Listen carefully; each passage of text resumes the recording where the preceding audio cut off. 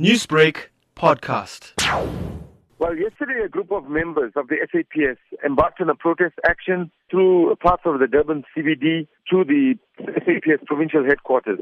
And of course, their protest action was deemed unprotected. And as a result, the Provincial Commissioner took a decision that 3 of the members be summarily dismissed, and 21 of them will face departmental investigation at a provincial level, and then the other 20 will face departmental action and investigation at a national level.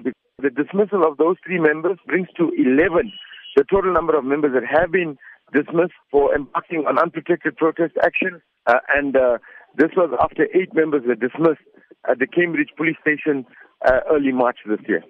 Brigadier, the union is adamant in calling the gathering yesterday a peaceful walk, but police management are calling it a protest.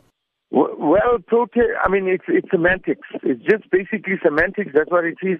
SAPS members are not allowed to protest or embark on such actions without obtaining the necessary permission. If a march is unprotected, then it can be deemed an illegal march, or whether it's peaceful or not, it's deemed illegal. Be that as it may, even in the protest action, some of the members were armed with firearms, and that is against the law. That is against the Gatherings Act, and therefore the action that was taken was action that was necessary.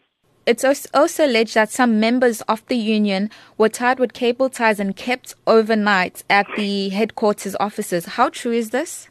Well, remember I said to you that some members were armed. There was a certain degree of restraint that had to be used to ensure that lives are protected, that there's no harm or injury caused to anyone. Once the officers that were acting on this knew that members were disarmed and that there was no danger posed to anybody, then of course the restraint was removed. Members being kept overnight, there was a process that had to unfold. There was discussions taking place which lasted right up to 2 a.m. in the morning. And they were party to the discussions, they were party to the process, because we had to undertake a verification process in terms of whether those that were protesting or marching were indeed police officers.